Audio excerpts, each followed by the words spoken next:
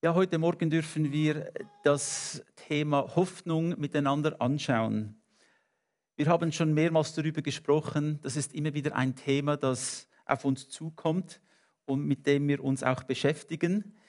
Denn ich stelle fest, und ich weiß nicht, wie ihr es seht, aber wenn man so den Nachrichten Glauben schenkt und wenn man den Medienberichten Glauben schenkt, ist alles immer sehr schlimm. Alles ist am Brennen. Alle streiten. Ein Krieg nach dem anderen. Ein Unglück nach dem anderen. Und da kann man verstehen, dass viele Menschen Hoffnung verlieren. Tatsache ist, dass auch viele Menschen psychologische und psychiatrische Hilfe in Anspruch nehmen, viel mehr als jemals zuvor. Das passiert, wenn Hoffnung nicht mehr da ist, wenn man keinen Ausweg mehr sieht. Ein anderes Wort für Hoffnung ist eine positive Erwartung. Etwas Gutes wird passieren. Das Gegenteil wäre Befürchtung. Das ist eine negative Erwartung. Etwas Negatives passiert.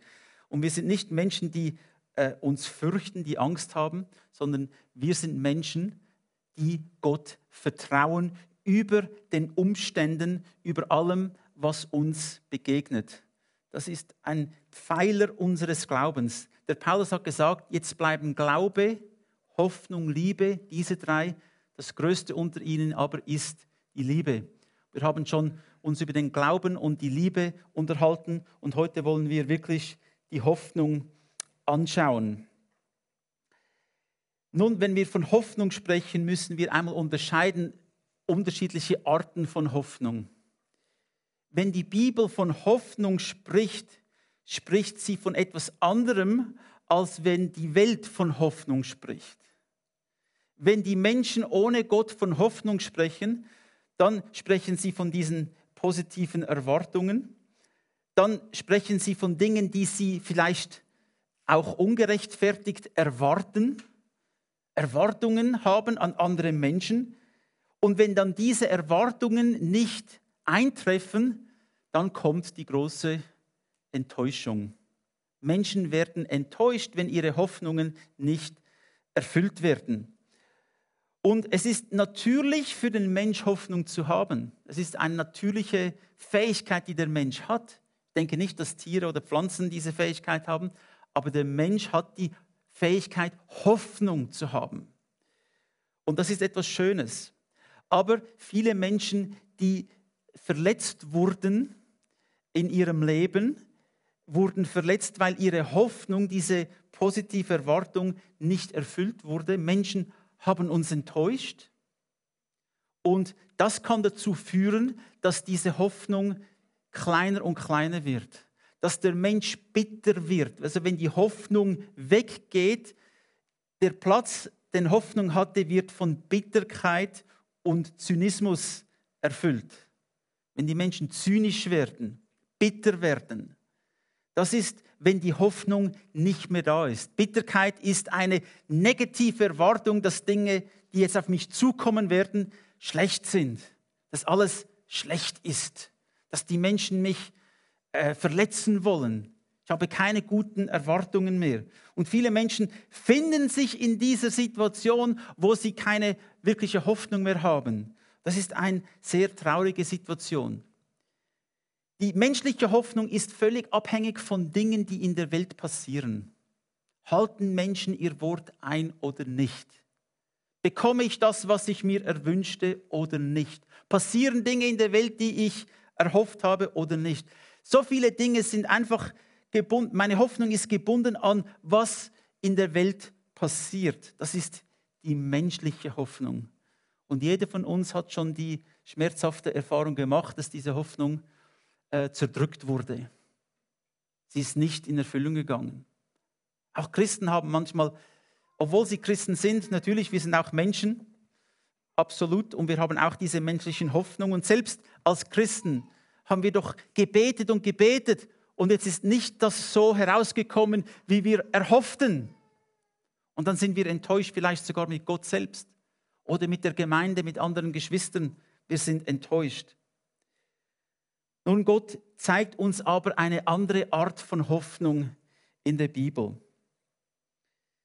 In Sprüche 13,12 lesen wir einmal, was der Salomon, ja, man sagt, der weiseste Mensch, ich weiß nicht, ob das wirklich zutrifft, aber er war sicher sehr weise, vor allem am Anfang seines Lebens, sagt er in Sprüche 13,12, endloses Hoffen macht das Herz krank.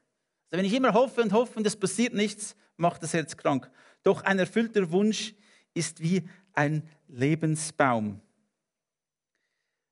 Und nun, was sagt der David, sein Vater?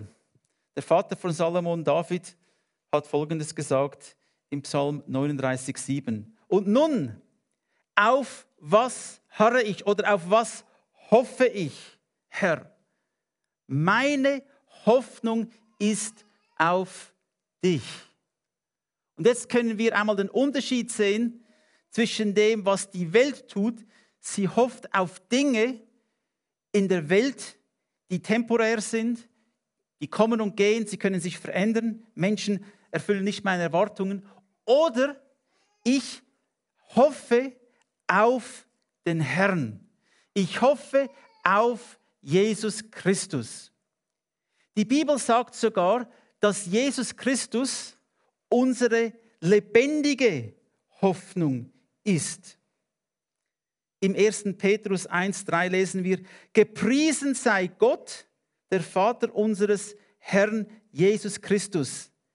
In seinem großen Erbarmen hat er uns wiedergeboren oder neues Leben geschenkt und uns mit einer lebendigen Hoffnung erfüllt. Sie gründet sich darauf, dass Jesus Christus von den Toten auferstanden ist. Und jetzt beginnen wir zu verstehen, was eigentlich Hoffnung ist von einer biblischen Perspektive. Hoffnung von einer biblischen Perspektive ist nicht, was andere Menschen tun oder nicht tun. Es ist nicht einmal, ob meine Gebete erhört werden oder nicht. Meine Hoffnung konzentriert sich auf eine Person, Jesus Christus. Meine Hoffnung ist in ihm. Meine Erwartung, die ich in Jesus habe, ist die Erwartung, die ich in meinem Leben aufbauen will und dass sie gestärkt wird und wächst. Denn diese Erwartung in Jesus Christus wird nie vergehen. Jesus wird nicht vergehen. Sein Wort ist fest. Die Bibel sagt, Himmel und Erde werden vergehen. Und wir sehen das. Dinge verändern sich die ganze Zeit. Himmel und Erde werden vergehen, aber meine Worte, sagt Jesus, werden nie vergehen. Er sagt sogar, alles wird vergehen, aber nicht einmal ein i-Tüpfchen in meinem Wort wird vergehen. Das Wort Gottes ist ewig. Jesus ist ewig. Und er hält sein Wort ein. Er hält das ein, was er verheißen hat. Und das ist die Hoffnung, die wir haben. Sie konzentriert sich ganz auf Jesus Christus. Wir glauben an Jesus. Das heißt, wenn ich an Jesus glaube, ich fange an, mein Leben zu verändern. Glauben ist etwas, das ich jetzt tue.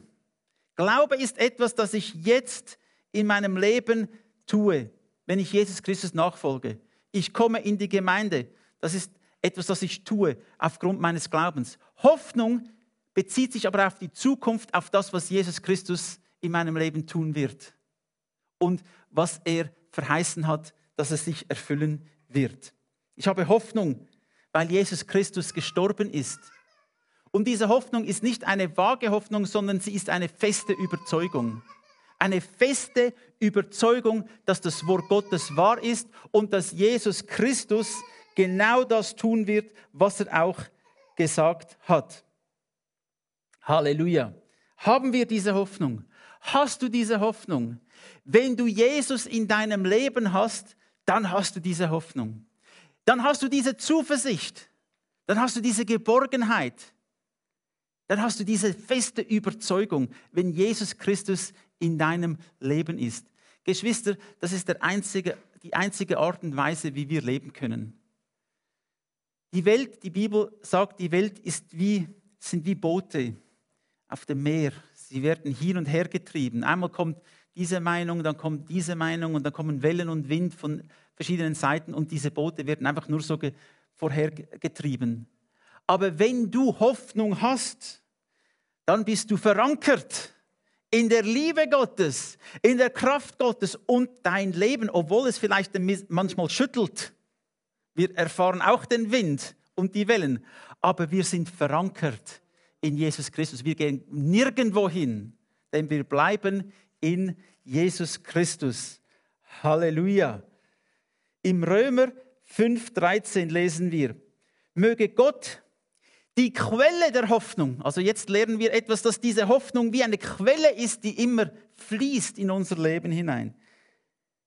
Möge Gott die Quelle der Hoffnung euch im Glauben mit Freude und Frieden erfüllen, damit er eure Hoffnung durch die Kraft des Heiligen Geistes immer stärker wird. Unsere Hoffnung soll stärker werden und wachsen und wachsen.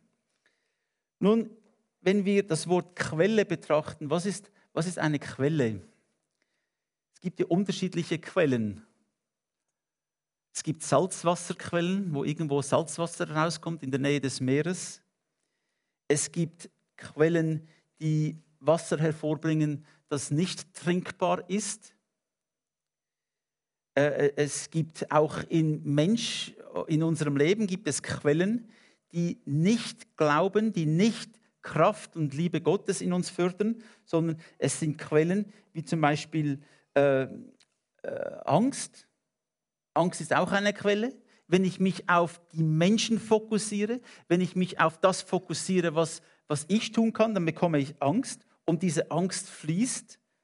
Das ist eine schlechte Quelle. Oder wenn die Seele, wenn der Mensch im Mittelpunkt steht, dann ist vielleicht der Stolz auch solch eine negative Quelle, die mein Leben verbittert. Oder die Lust, wenn der Körper im Mittelpunkt steht, wenn ich sage, ich will, was ich will, ich werde mir jeden Gefallen tun, körperlich, physisch, was ich will, das will ich. Auch das ist eine Quelle, die nicht gesund ist, die den Menschen verdirbt. Wir wollen also nicht zu menschlichen Quellen gehen, sondern wir gehen zu Gottes Quelle. Diese Quelle fließt immer. Die Bibel beschreibt uns einen Ort im Himmel, dort wo der Thron Gottes ist. Gott sitzt auf dem Thron und vom Thron her kommt ein Strom von lebendigem Wasser, kristallklares Wasser. Und das ist für mich auch symbolisch für diese Liebe, für die Hoffnung, die er uns schenkt. Das ist diese Quelle der Hoffnung. Sie kommt von Jesus Christus, nicht von der Welt, nicht von den Umständen. Sie kommt von Jesus Christus. Ja, göttliche Hoffnung ist lebendig. Wenn wir diese feste Überzeugung haben, ja, der Herr hält sein Wort ein. Jesus Christus kommt wieder. Ich glaube das. Und ich glaube, das wird schon bald passieren. Jesus Christus wird wiederkommen. Meine Hoffnung ist in diesen Verheißungen Gottes. Es kann also passieren in der Welt, was passieren wird. Es kann alles kommen. Aber Jesus bleibt treu. Er bleibt bei mir. Er kommt wieder. Ich fokussiere mich auf das. Wenn Menschen mir immer wieder negative Dinge erzählen, sage ich, aber wir sind doch Christen. Wir haben doch Jesus in unserem Leben.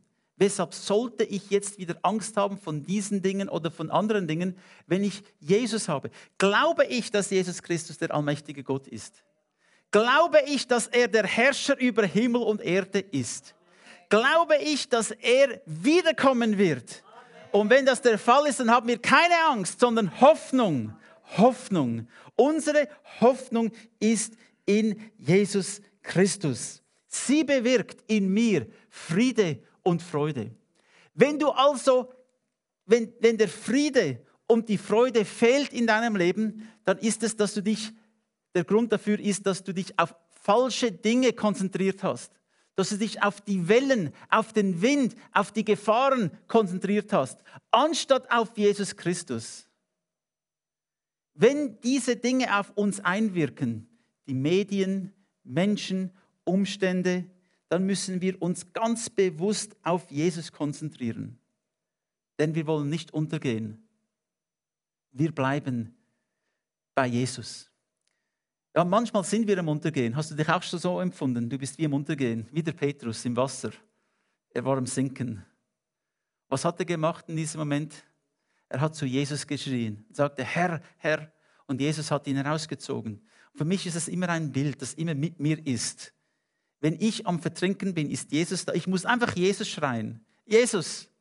Und er ist da und hilft mir und zieht mich wieder heraus. Ich habe diese Hoffnung. Ich habe diese Hoffnung in Jesus Christus. Diese göttliche Hoffnung ist lebendig, weil sie mit dem Glauben und weil sie mit der Liebe verbunden sind. Glaube, Hoffnung, Liebe. Halleluja. Sie ist verbunden in und durch Jesus Christus. Sie ist unerschütterlich. 1. Thessaloniker 1,3 lesen wir. So erinnern wir uns vor Gott, unserem Vater, an euer tatkräftiges Glaubensleben. Also das ist ein guter Ausdruck, tatkräftiges Glaubensleben. Glauben hat mit dem zu tun, was ich jetzt tue. Eure aufopfernde Liebe. Und das ist wirklich, was Liebe ist. Liebe ist nicht ein Tauschhandel, du machst etwas für mich, ich mache etwas für dich, sondern Liebe ist aufopfernd. Ich gebe etwas, ohne etwas zurückzuerwarten.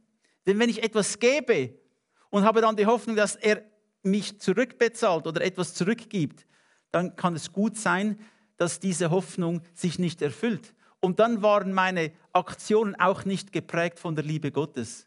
Wenn ich wirklich liebe, ist es aufopfern. Wie eine Kerze, die Licht und Wärme bringt und sich selbst dabei verzehrt. Das ist die Liebe Gottes, die für uns da ist. Aber wir dürfen wissen, diese Liebe ist ewig. Sie wird nie aufgebraucht sein. Sie kann brennen und brennen und brennen und hört nie auf. Halleluja. So, aufopfernde Liebe und eure unerschütterliche Hoffnung. Also tatkräftiges Glaubensleben, aufopfernde Liebe und eure unerschütterliche Hoffnung, die ganz auf Jesus Christus, unseren Herrn, ausgerichtet ist. Ja, die Bibel ist wie ein Kompass. Sie bringt uns immer wieder zu Jesus Christus. Und er verändert sich nicht. Er ist unser Norden, unser wahres, festes Norden. Nach dem können wir uns orientieren. Unsere Hoffnung ist unerschütterlich, weil sie sich auf Jesus ausrichtet. Nun, auf was richtest du dich aus? Und das ist auch die entscheidende Frage, nicht nur in den großen Dingen, sondern auch in den kleinen Dingen. Im Familienleben, wenn Dinge nicht so sind, wie ich sie gerne haben will. Auf was richte ich mich aus? Wenn mein Ehemann, meine Ehefrau nicht das tut, was ich will, meine Kinder nicht das tun, was sie tun sollten. Auf was richte ich mich aus? Natürlich müssen wir mit menschlichen Problemen uns konfrontieren und auch sie lösen. Aber meine Ausrichtung, meine Hoffnung ist in Jesus Christus. Das gibt mir Stabilität, das gibt mir Halt. Nur so kann ich wirklich auch diese anderen Beziehungen richtig anschauen und richtig behandeln. Das Kreuz hat diesen vertikalen Balken. Das zeigt unsere Beziehung mit Gott. Wenn das Kreuz diese Beziehung darstellt, dann sind wir unten auf der Erde. Der Herr ist im Himmel und wir sind verbunden durch das Kreuz mit dem Vater im Himmel, mit Jesus Christus. Und die vertikale, oder der horizontale Balken zeigt uns die Beziehung miteinander. Sie wird getragen von der Beziehung, die wir mit Gott haben. Sie kann nicht selbst überleben. Sie muss befestigt sein an die Beziehung, die ich mit Gott habe. Und deshalb sollten wir ganz viel Zeit und Energie investieren in unsere Beziehung mit Gott, damit die anderen Beziehungen getragen werden können durch diese Beziehung. Hast du Hoffnung für deine Familie? Hast du Hoffnung für dich selbst? Hast du Hoffnung für die Gemeinde? Hast du Hoffnung für deine Ehefrau, Ehemann, Kinder? Die Hoffnung ist in Jesus Christus, dass Jesus genau das tun wird in ihrem Leben, was der Herr auch versprochen hat. Meine Hoffnung ist in Jesus, dass meine Familie getragen wird von seiner Liebe. Ich selbst habe nicht die Kraft dazu. Ich selbst habe nicht das Vermögen, nicht die Weisheit. Ich brauche Gott in meinem Leben. Halleluja. Und dann lesen wir die letzte Bibelstelle, Hebräer 6,19. In ihr oder in der Hoffnung haben wir einen sicheren und festen Anker, der uns mit dem Innersten des himmlischen Heiligtums verbindet. Halleluja. So, wo ist dieser Anker? In was bin ich verankert? Im Allerheiligsten. Dort, wo die Gegenwart Gottes ist. Dort, wo Jesus Christus wohnt. Dort bin ich verankert. Halleluja. Und diese Hoffnung ist dieser Anker. Sie verbindet mich mit Jesus Christus zu jedem Zeitpunkt im Leben.